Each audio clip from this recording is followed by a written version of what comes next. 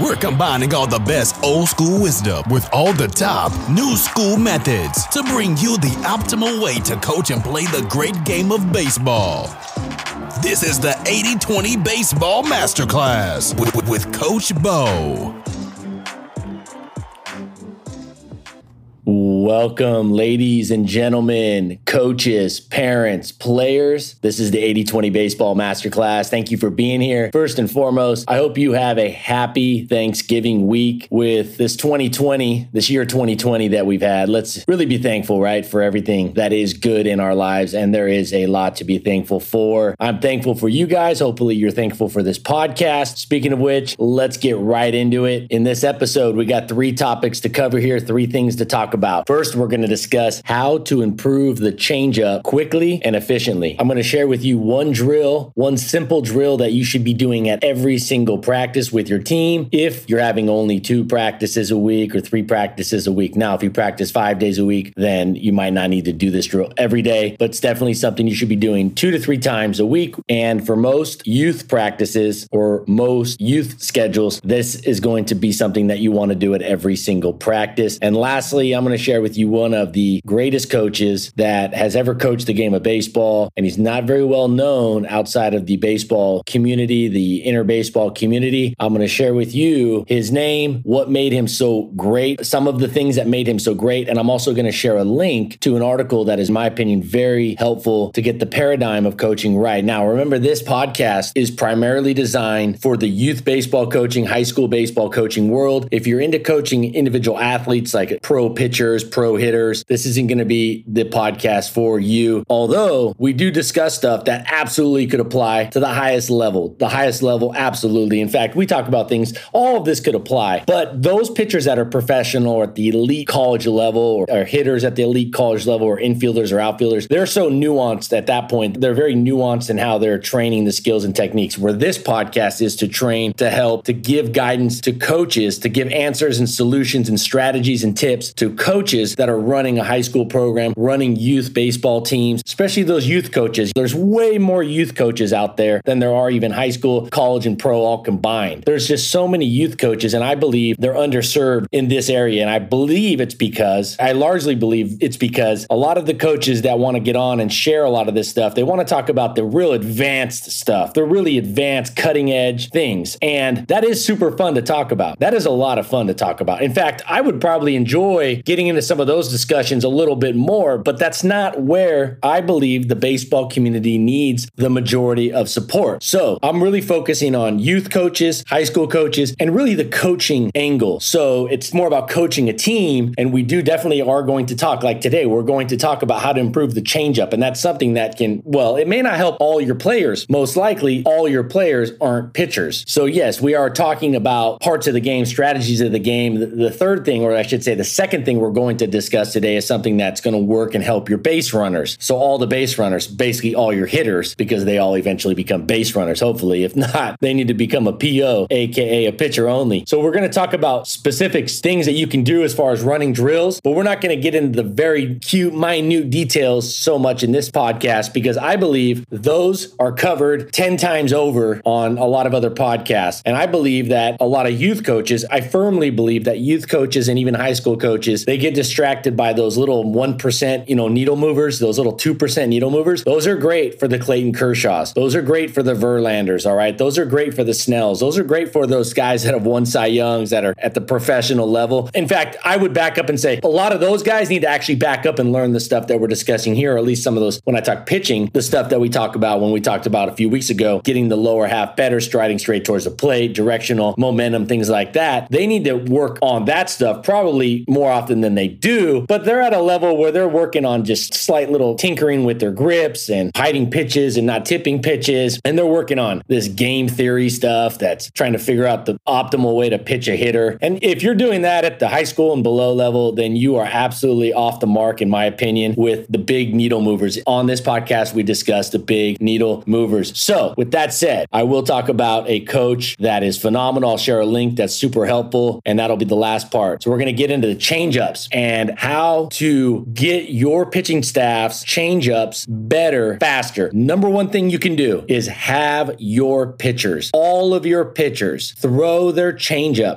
during their throwing routine, during their throwing program. You can call it a throwing routine or a throwing program. Typically, it's done towards the beginning of practice because you need the arms warmed up and ready to go for practice. Sometimes it's a little later in practice if you have base running and hitting and things like that early on. But typically, even with base running and hitting, you have defensive players that need to be ready to throw. So changeups, throw them in your throwing routine. Don't just wait till the bullpen. Don't just wait to the game for sure, but don't wait for the bullpen. Don't wait for pitchers to get on the mound to use the changeup. Start the pitchers off or have the pitchers start their changeup practice, their changeup training, getting comfortable with the changeup during their throwing routine. One of the biggest things that makes the changeup successful is one, trusting it and throwing it. I think pitchers and getting comfortable with it. And pitchers that throw it more and more and more get more and more comfortable with it. Then when they get out there and have success in the games, they're going to use it more often. First off, the pitcher needs to get comfortable throwing a changeup grip because it's not the grip that they've probably grown up throwing a baseball with. As a fielder, you're looking for a four seam or a kind of a fastball type grip. You're not trying to throw changeups and breaking balls to first base if you're a shortstop and from the outfield into second base or home plate or third base, right? Pitchers, that's the only position that uses a changeup, that grip of a changeup, and you got to get your pitchers comfortable throwing that grip because it is different than the typical fastball grip and the breaking ball grip. But again, the fastball grip is something that's used predominantly in a lot of ways, and the changeup grip is something unique. It's a little bit different feel depending on what changeup you use. I prefer to use a circle change, or at least I call it an open circle change. I do have a video on Vimeo, so you can go Coach Bo, search Coach Bo Baseball. I have a changeup video that breaks down the changeup, the grip. It shows you the grip. I'm a big fan of the open circle changeup. So essentially a circle change grip. So if you look up circle change, an open circle, I don't like the fingers closed, but again, it's going to vary for every pitcher. It's a feel thing. So it might be a little different. I've seen the majority of pitchers that I've worked with have more success with a little bit of an open circle, and they slide their thumb a little more under the ball like they would their fastball, a little towards the bottom of the ball. If they close that circle off, they pinch that pointer finger, the index finger with their thumb. If they pinch them together, then it kind of brings the thumb up on the side a little bit and reduces some of the control and also doesn't quite mimic the fastball spin. So you go watch that video on Vimeo. I break down the whole changeup. Now, there is a caveat to the changeup that you'll see in that video, and it'll break it down. Young pitchers struggle with changeups, one, because the hitters at the youth level, their bat speed, the bat speed at the youth level, the slow bats have not been weeded out yet. So even through high school, you're still going to have a few slow bats. They haven't been weeded out. Those guys are long gone by pro ball. You can't have a slow bat. You don't necessarily have to have the fastest bat in the world to make pro ball, but you cannot have a slow bat speed. The problem with having somebody or throwing a changeup to a hitter with slow bat speed is that the changeup is a slower version of the fastball. Essentially, that's what you're throwing, is a slower version of your fastball. But because the hitter is timing up the fastball, you throw the changeup, it looks just like the fastball. That's where you get them out in front, and that's where you create weak contact or swings and misses. So with the youth pitching, there's a couple things. One, the bat speed of the hitters, they haven't weeded out all. So in other words, when you use a changeup at the youth level and even the high school level, but definitely youth level, you need to identify the hitters on the other team that have fast bats and then use the changeup against those hitters. All right, fast bats, or they like to guess fastball, use it against those guys. Down in the order, be a little more cautious with the changeup because you might run into some players with slow bats, and now you're doing them a favor by throwing the changeup rather than just pounding them with the fastball from there. Also, the mound distance is much closer at the youth level, so the changeup doesn't have as much time to get to that speed differential. When you have a 45-foot mound or a 50-foot mound or whatnot, that's not 60 feet 6 inches. So that extra 10 feet, that extra 15 feet can really help as the players get older. They can really utilize that extra distance to get their changeup to slow down and come off and really kind of slow up as it gets to the plate. So the mound distance, it's close. You got to be careful with that. As they get older, it's much more useful, especially at the 60-foot 6-inch mound. Third thing, hand size. Pitchers, the hand size does help a lot with the changeup. So pitchers, as they get older, the players get older, their hands get bigger, and handling that changeup becomes much easier. It becomes more comfortable because their hands have grown. So what's the point of this? One, just be cautious using the changeup young in the game situation, because what happens, I think, is pitchers use it in the game situation when they're young. The mound distance doesn't allow it to slow down enough. They throw it to some hitters that probably should never see a changeup because they're slow bat speed hitters and they haven't been quite weeded out yet. They'll be gone by varsity, high school, definitely by college and pro ball. And also, they don't feel as comfortable with that grip because their hand size isn't ready. I mean, look at youth pitchers. Go look at, a lot of you that have worked with 7U, 8U, 6U, 9U you players, their fastball is really sometimes a 3-fingered fastball grip. It essentially is kind of like a changeup grip. They're just trying to grab and hold the ball as best they can. So their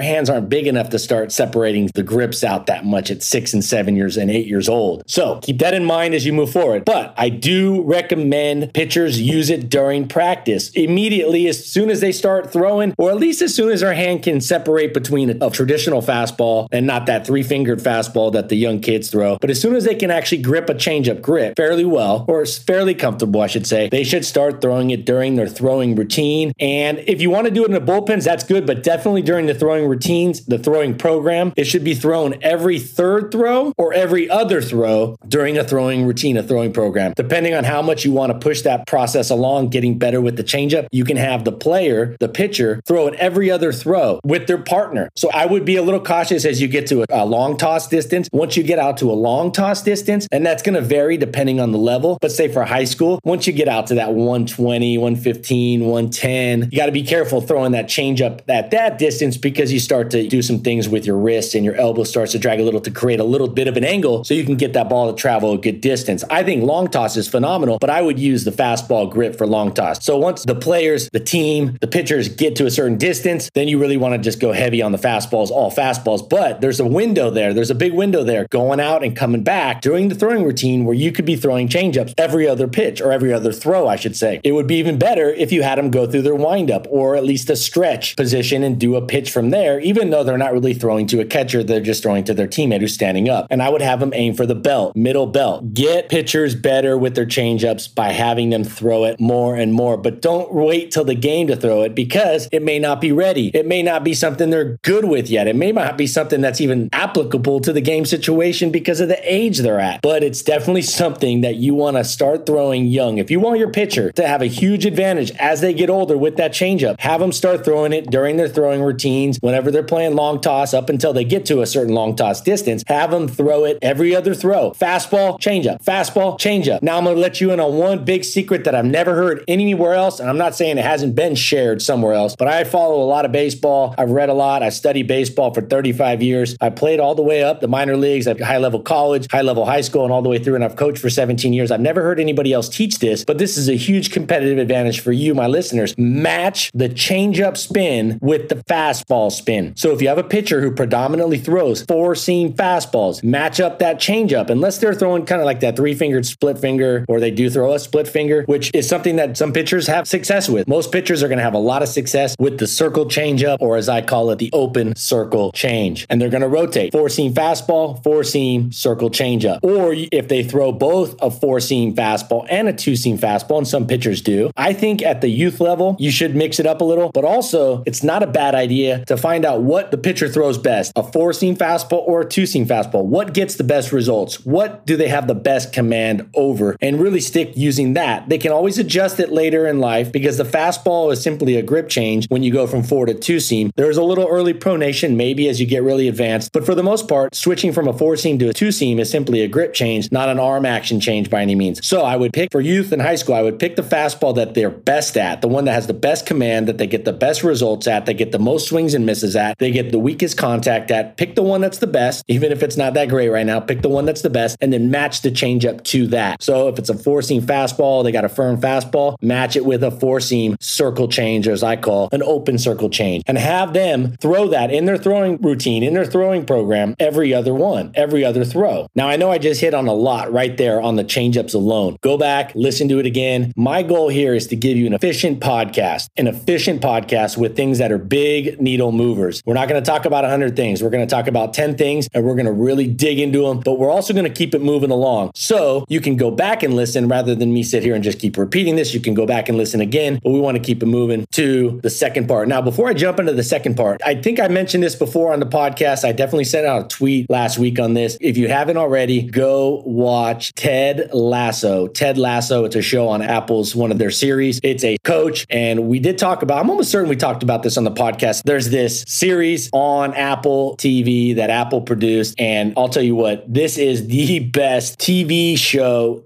that teaches coaches a phenomenal way of going about it. Paradigm shift. It also gives strategies and really shows just an amazing way for a coach to build a team culture, and they wrap it in a comedy. They wrap it up into a funny funny comedy. It's funny. Now, it's not necessarily kid appropriate, but it's definitely something that it's not super inappropriate, but it might not be young kid appropriate, but something you want to catch later at night. It is awesome how it ties in, how to build it really is funny comedy that is built around a story of a coach building up a team, building up the culture of a team and making a team successful, or at least getting them more successful, and all the struggles along the way that are very common with all coaches, that are very common for any coach that's been out there. And you're going to find, if you haven't coached much, you're going to see it. If you've coached at all, at least like a year or two, you've already seen a lot of these things, these struggles that come up. And this show does a great job of giving some learning points, but also making it funny. So I think it's great. You can learn and laugh. To me, that's the best show. And there's very few of those. Like, I'm a huge Frasier fan. I love Frasier. Absolutely love Frasier. But there's not really anything you're going to learn from Frasier, right? Frasier is just a show that you laugh at. Seinfeld is a show that you laugh at. Now, Seinfeld might give you a different look at our world and look at certain things a little differently, but they're really just designed to laugh. Now, this Ted Lasso is going to give you absolute, usable, applicable strategies. It's not going to stop and give you a tutorial. It's not a TED Talk by any means, no pun intended. It's not a TED Talk. It's not an instructional show by any means. It's not a documentary. It's supposed to be a funny comedy series, and they just announced that they are going to do a second season too, so I'm excited. But go binge watch that. I'm almost assured that you will enjoy it. Now, this is the next thing we're going to talk about here, and this is something that you should do at every single practice, unless you're practicing every day. You should have your players, your team, practice steal jumps, what I call steal jumps. You are practicing getting a jump, stealing a base. Now, they might be taking the next base on a pass ball or a wild pitch, but either way, they're reacting quick and they're going. I like to go off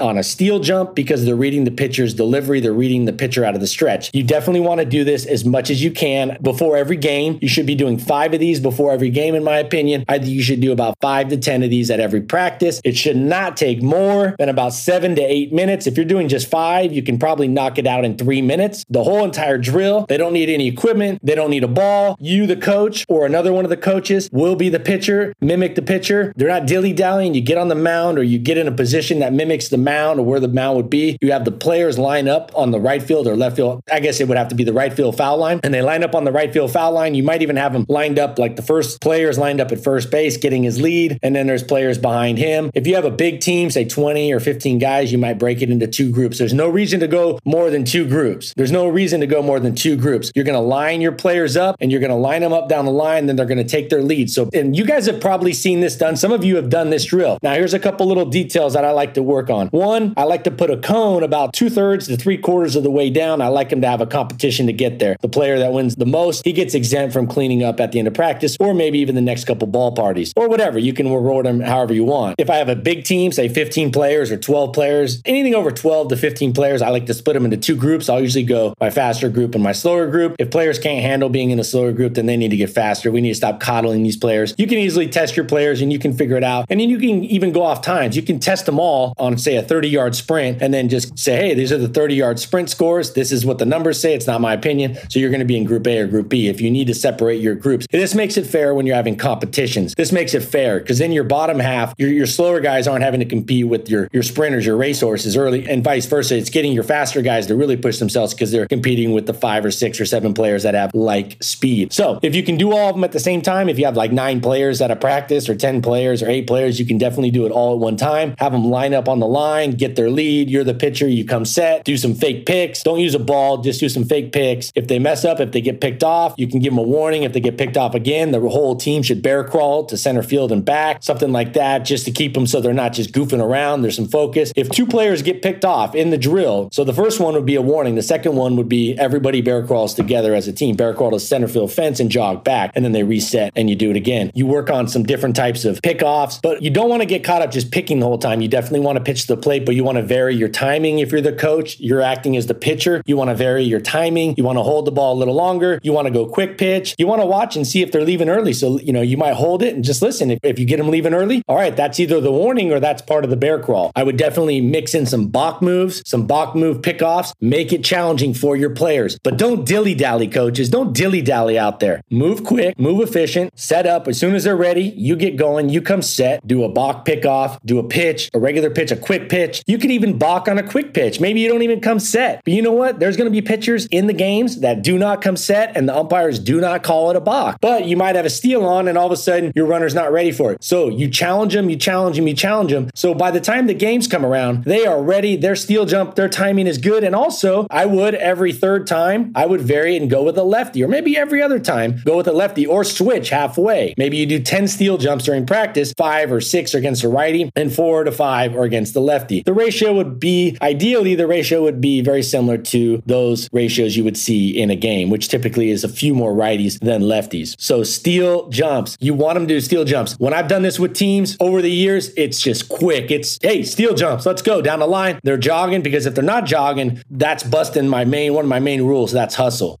So they're hustling down, they set up. And once you do a drill once or twice, that's the best thing about not using a plethora of drills. Have a couple go-to drills. The biggest reason that's helpful is because the players can set it up and get into it quickly. Go with a couple drills that are really awesome for base run and a couple 2 or 3 drills that are awesome for ground balls or fly balls or batting practice. And then it doesn't take so long to set it up, to give them a tutorial, to run them through all the nuances. And then you can build. Once they get the foundation of the drill, you can build upon that and make it more challenging. Add little nuances that mimic all the little varieties and the variables that come in the game. So they hustle down, they line it up, and you go. There's no reason you can't do 10 steel jumps in less than 10 minutes. There's no reason. And that's including pickoffs. They should be set quick. They're moving fast. If you move the drills fast, this is something that I think a lot of coaches don't grasp in baseball. This is something I think a lot of coaches don't quite grasp in the community of baseball. This goes for high school coaches, college coaches. I've seen this at every level. I've seen this at the spring trainings for the major leagues. I've seen this for major league spring trainings. I've seen this for college Division I practices. I've seen this out there at some high-level high school practices, and it's a dime a dozen at the youth level. And that's just a slow-paced drill. Not as challenging as it should be. Fast. You want to make the game slower? Don't tell your players, slow down, take a deep breath.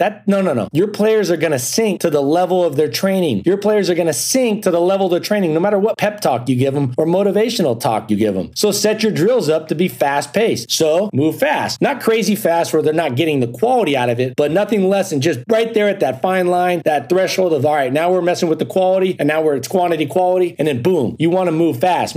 Make them be ready. Make them get going. Make their focus stay on. Don't sit there and don't talk a bunch. All right, let them go through the reps. Let the players figure it out rather than have you tell them about it. Let them feel it out rather than you talk about it and so they figure it out. They're going to feel it out. When they feel it out, that's so much better than a speech, than a pep talk or a chalk talk that drags on. Let them get reps. So do this steel jumps. I call it steel jumps, 5 to 10 every practice, 5 before the game. Get them going. Put that cone or something, a glove, a couple of sets of gloves, or even a bat. I'd be a little careful setting a bat out there, but a helmet, something that marks the finish line about 2/3 of the way down the line. I wouldn't even have them go all the way to second. They might coast through it, but I would have them go about 2/3 of the way, full sprint. When they hit that, that's the end of the race. It's a competition. Like I said, you can reward the winner of each group and have those 2 players maybe take it easy during cleanup or whatnot, or they don't set up batting practice. However it works for you in terms of reward. Or you could even say, hey, the top 2 guys get to go over there and get some water. The remainder of the group's going to bear crawl to center field and back. That's something you can also do. I'd prefer you use a reward, such as something that they can get out of a little later rather than the bear crawl. If you haven't heard me talk about the bear crawl, you need to go back and listen to my bear crawl episode. I break down the bear crawl. It's the best physical kind of punishment consequence, I should say. It's the best physical consequence, I believe, that you can use. And it's fast, it's efficient, it's safe, and players hate it. And it doesn't mimic the training that they're doing if they're working. A lot of them are doing their own baseball training, fitness, workouts, they're going to the gym. It doesn't get confused with that. So it's definitely seen as a punishment, not like, hey, why are they making us run for training? And then why are they making us do running for punishment? Are we supposed to be getting better or are we in trouble? You don't want to send that mixed message. That's why I love the bear crawl. And the other thing is playing time. But I don't think that's something you need to pull out during practice necessarily. That is, unless they miss practice altogether, then playing time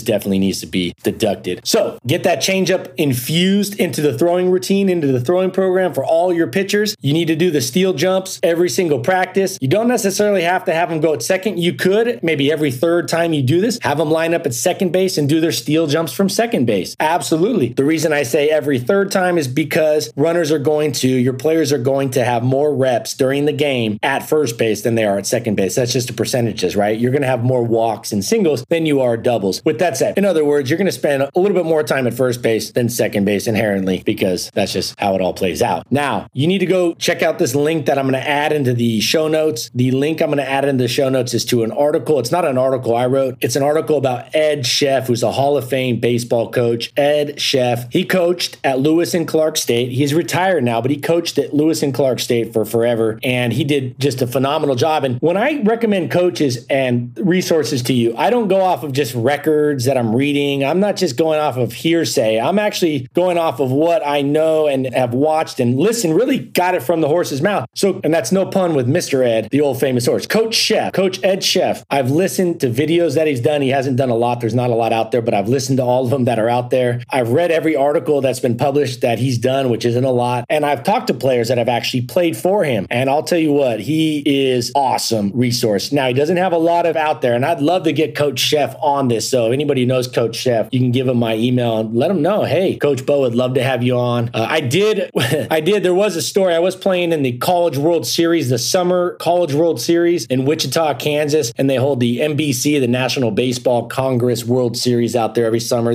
I was 21. It was my third year actually playing in the Alaskan Baseball League. So the two top teams from Alaska went to the Wichita Baseball NBC, and the two teams from Alaska, one of my good friends, Mike Ophius, was on Ed Sheff's team. So he was playing for Ed Sheff's teams, the Fairbanks Gold Panthers, a historic, kind of a well-known history behind them program. And I was playing for the Anchorage Glacier Pilots, another very storied program. So we actually ended up playing in the final game that year. The Fairbanks beat us. We actually played them in the championship game. And again, I think there were 64 teams that played in this tournament. It was like 64 team tournament. And we were the last two teams standing. And so anyways, we were staying at the same hotel, and I went to call my buddy Mike. It was a little late. You get a couple days off, and I went to call him to see what he was up to. He wanted to play like some cards or something. And he had switched rooms with Coach Sheff. I guess Coach Sheff wanted the suite that my friend Mike had, and he deserved it. Coach Sheff put in all that time. He deserved the suite and then some. So I think that's what happened. So anyways, I didn't realize that until I called the room, and he was real nice about it. But it was a little late, and I'm sure he was getting ready, thinking about the game in a couple of days. That's the kind of coach he was. But Coach Sheff was somebody that really looked at practice. Here's the biggest thing I got out of Coach Sheff and kind of studying him from a distance, that he was always looking to get incrementally better. He was always looking also to mimic the game situation during practice. He was always looking to make his practices challenging, to make his team culture better, and to mimic all of his drills around the game situation. So many coaches that don't do that have just,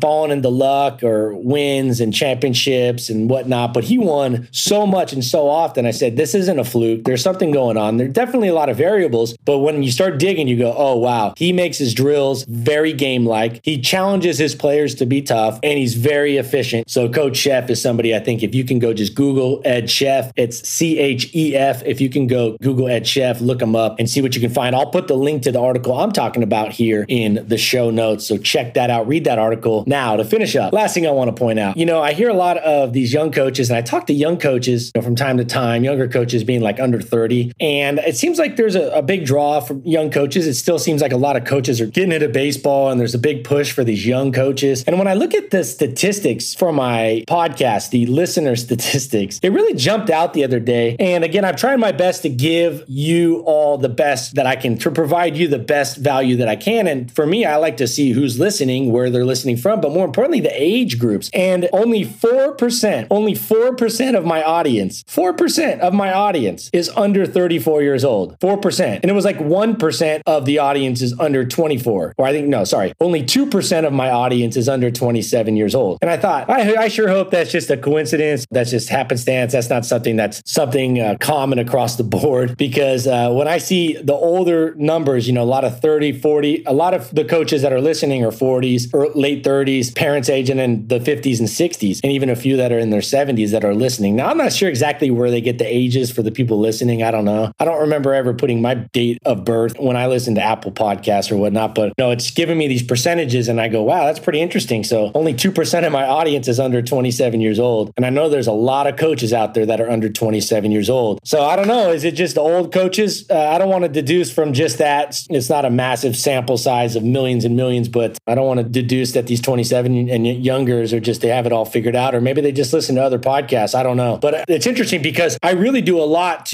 I'm a huge fan of technology, huge fan. I'm a big fan of data. I'm a big fan of not using batting average. I'm a big fan of not bunting, really, sacrifice bunts. I'm a big fan of drag bunts and safety squeezes, but I'm not a big fan of bunts. I'm a big fan of using the data in baseball. One of my favorite books is Playing the Percentages, which is kind of a Bible for a lot of these younger coaches, especially the stat head coaches or the people in the front office for these major league teams. So I'm all about using technology and younger, newer older methodology. So you can't say I love old school coaches. And I think the experience is something you just cannot duplicate. It's something you can't just go download. It's not something that you can just go scan to your computer and have. It's not something you can just back test. You can back test it, I guess, a little bit, but the experience then becomes something of researching, reading, digging into a lot of old stuff and really grasping that. But there's something to be said for being out there in the trenches, like myself, 35 years, because you just find out some of this stuff just doesn't work. And some of the stuff works not as good as they say. And some of it's just a flat out waste of time. But you also learn that when they do bring something up, some of this new methods, you're like, oh yeah, that's something that's huge. Like I love technology for gamification purposes. I love